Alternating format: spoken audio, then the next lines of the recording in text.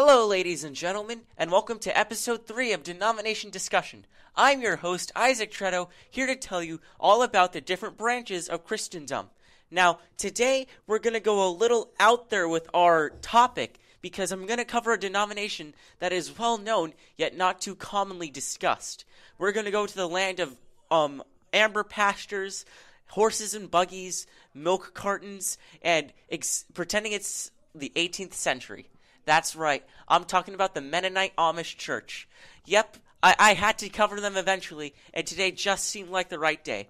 Now, these folks are very interesting folks, and they do a lot of things that a lot of us would see as weird or shameful. However, it is important to see how these people have ministered and how they have worked for the kingdom of God. So without any further ado, let's get in with a quick word of prayer. Alrighty then. Heavenly Father, I thank you for this day, and I thank you for all that you've done, God.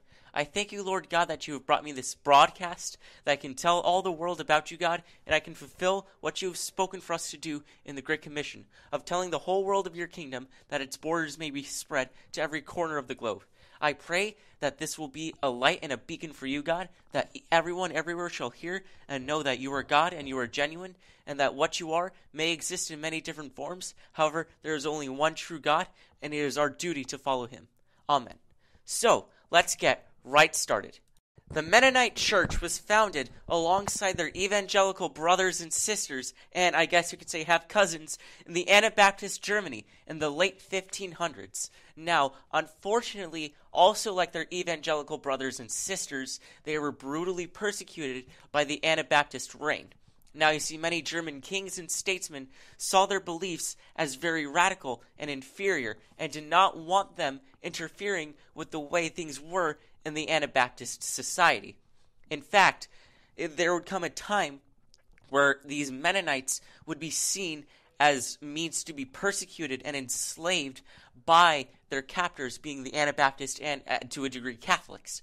Now, these folks were greatly persecuted and seen as lower in their home, and there would be times where people would literally beat them and slave them, just like in the Civil War, how we saw the African-American community beaten, enslaved, and starved. The same would be happening to these Mennonites. In fact, there is a famous story of a Mennonite who fled from his master, yet he saw his master, whom had been dying in a cold, freezing lake, and he rescued him.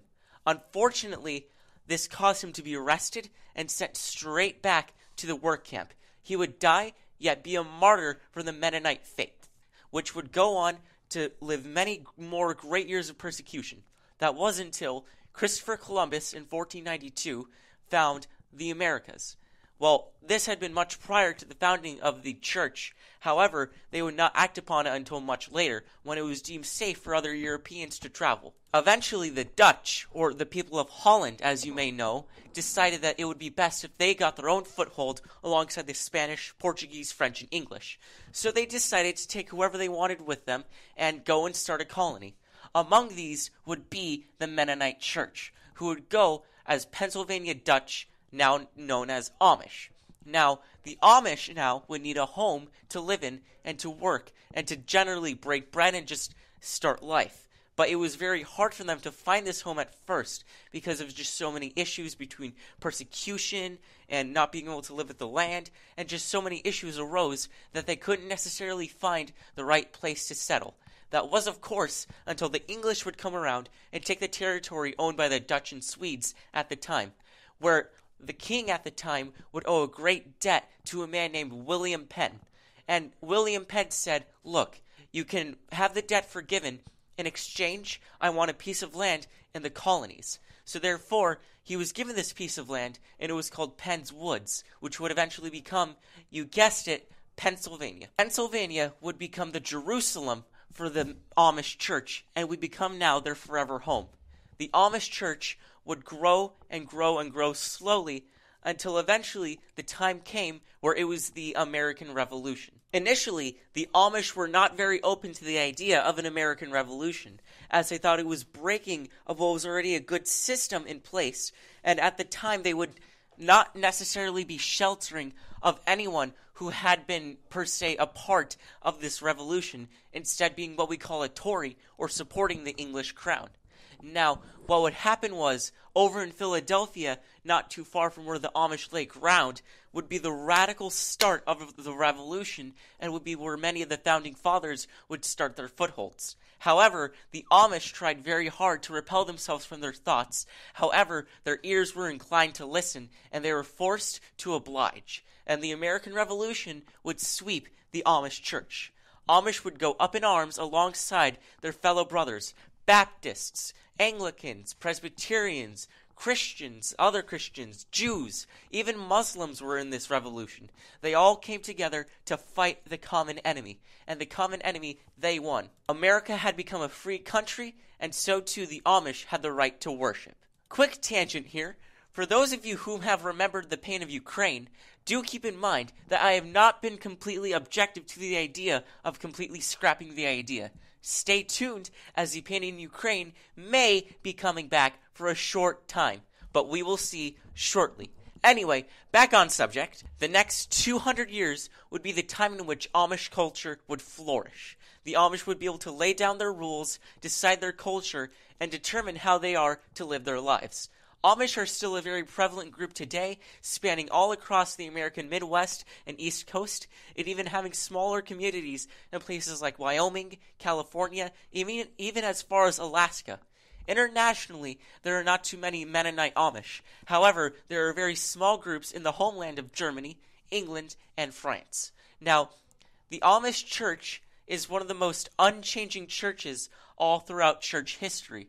Though they are relatively new to the scene of churches, despite their apparently modernly old age, they are a very relevant yet new specter of the church. Yet they are a very small specter as well, considering of only about 4 million people, which when you look at the grand scheme of the entire church of about 4 billion people, that's pretty underwhelming if you ask me. That's about it of the history and current presence of the Amish. It's time we take a quick intermission and do Communion Conundrum. That's right, everybody. My favorite part of the podcast. Let's get straight to it. So, Amish tend to have a more conservative and traditional view of communion, similar to that of Baptists, because obviously they're kind of like half cousins and whatnot. The Amish tend to view communion in a very special way, however, seeing it as a brethren part, not much of a Christ part, which unfortunately is rather wrong. However, it is nice that they like to have good communion with their brothers and sisters in a situation such as this. And surprisingly, Amish do not always use bread and wine in their communion. Sometimes they will use things like crackers and well water, and some have even gone so far as to use club soda, which seems very strange. However, God requires our best, so if that is the best they can do, then the best they can do.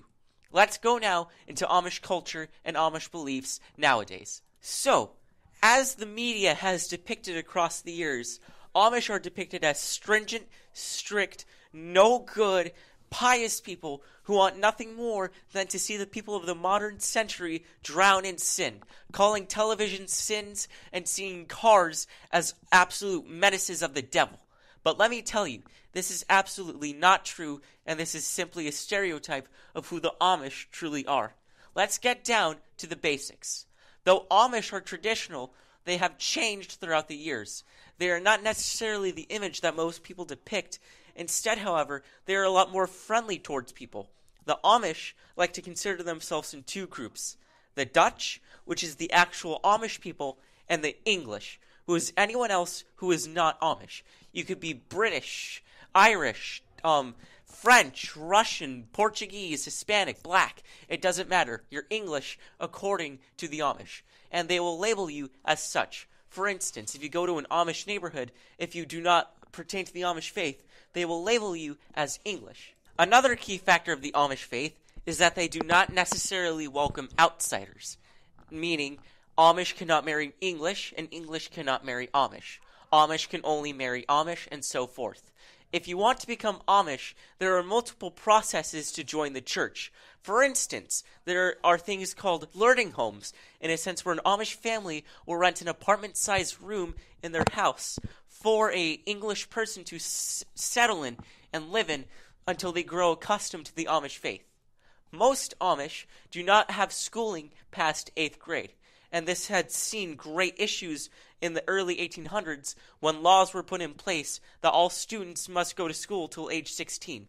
So as a result, many Amish fathers would protest and not go to work in exchange for allowing their students to not go to school.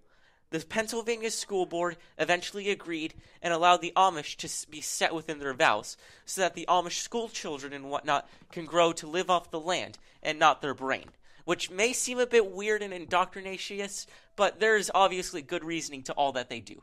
God bless the Amish in that sense, because to me that seems very strange, but we gotta love them because they're our brothers and sisters in Christ. Continuing, there is a tradition in the Amish culture referred to as Rumspring. Rumspring exists for the Amish youth between the ages to 13 up to 25 or even beyond. It's whenever they feel like they're ready, where they can leave the Amish church temporarily to go explore the outside world. This is where you may see an Amish drive a car, go to a film, have a cell phone, brush their teeth, which is actually quite true. Amish do not brush their teeth. However, they consume much less sugar and carbs than the average person, thus leading them to not need to brush their teeth as much. And I know it may seem very unsanitary, however, the Amish are very special in some way, and they do still clean their teeth and bathe. However, Amish don't use a shower like we do. They use an old-timey outhouse or water closet like they do in Europe. Continuing, a lot of people think that the Amish don't use phones. This is simply not true. However, you wouldn't see them with an iPhone or an Android or Samsung. They use an old-timey rotary phone like it's the 1920s. And these rotary phones are not in their houses, however, in a nice little booth outside called as a phone booth. They see this as an idea of that a phone occupies your time from the family, and the Amish want to keep you with the family as much as possible. Therefore, you cannot mix the two. On the notion of family, Amish love to stay very close to one another, hence why they do not allow cars for their believers. Amish believe that cars are the wheels of keeping people away, because with a car, you can go many distances in a short time, which can lead you to go away. When an Amish grandchild asked his grandfather, "Grandfather, why do we have the buggies?" he responded, "The buggies keep us close to home. The horses and buggies are slow, therefore we can't go far." Which also is funny because there's a group of people known as Amish chauffeurs, which drive Amish to, say, the hospital when a woman is in labor, or to the airport if they need to catch a flight. And yes, this may seem weird, but Amish can go to airports and fly. The Amish church is very simple. In fact, Amish people don't necessarily have a permanent church building. Sometimes they will meet in a house, sometimes in a field, sometimes they will even meet in a barnyard. Which makes sense because Amish are very fervent farmers, and most of what they do is farm. Now, what Amish like to do is they have what's called buggy churches, where most of the church furniture, paper, doctrine, and whatnot is carried within a truck and brought wherever church service may be held that day. It's quite special, really. Imagine that your local church all can exist within a buggy and go wherever it need be in the matter of minutes. It surely is wonderful of the Amish. Now, let's get into our little conclusion of the day. The Amish, despite their flaws and despite the many things they've got wrong, do have one thing that I believe is very beautiful, and that's closeness to family. In this same way, we should express our closeness to God, because without God, we are nothing. The Amish believe very fervently that family comes first. In the same way, we must believe that God comes first. Even though Amish are stringent in their ways and remain true to what was before, not wanting to progress, we must be the same way with our faith. We cannot compromise our faith for what may be seen as New Age. For instance, there are many churches out there who are succumbing to the new way of thinking, allowing things such as homosexuality and abortion and things that are not necessarily of God. This is something we all must avoid in our churches, and this is something I believe the Amish do a bit too well.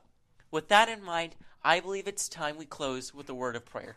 Heavenly Father, I thank you for the Mennonite church and all that they have gone through their history, God. I pray, Lord, that though they may be a secluded and small people, you may bless them truly, that they may see your grace and they may know your love, that they may not falter or fall in their faith, and that they may know that you are true and you are genuine, God. I pray that they may be disciples, Lord God, that they may give the right gospel at the right time, that everyone on all corners of the earth may proclaim your faith. Amen. Well, ladies and gentlemen, I believe that's all from me. I hope you enjoyed today's podcast, and I'll be glad to see you next week. Goodbye, and God bless you.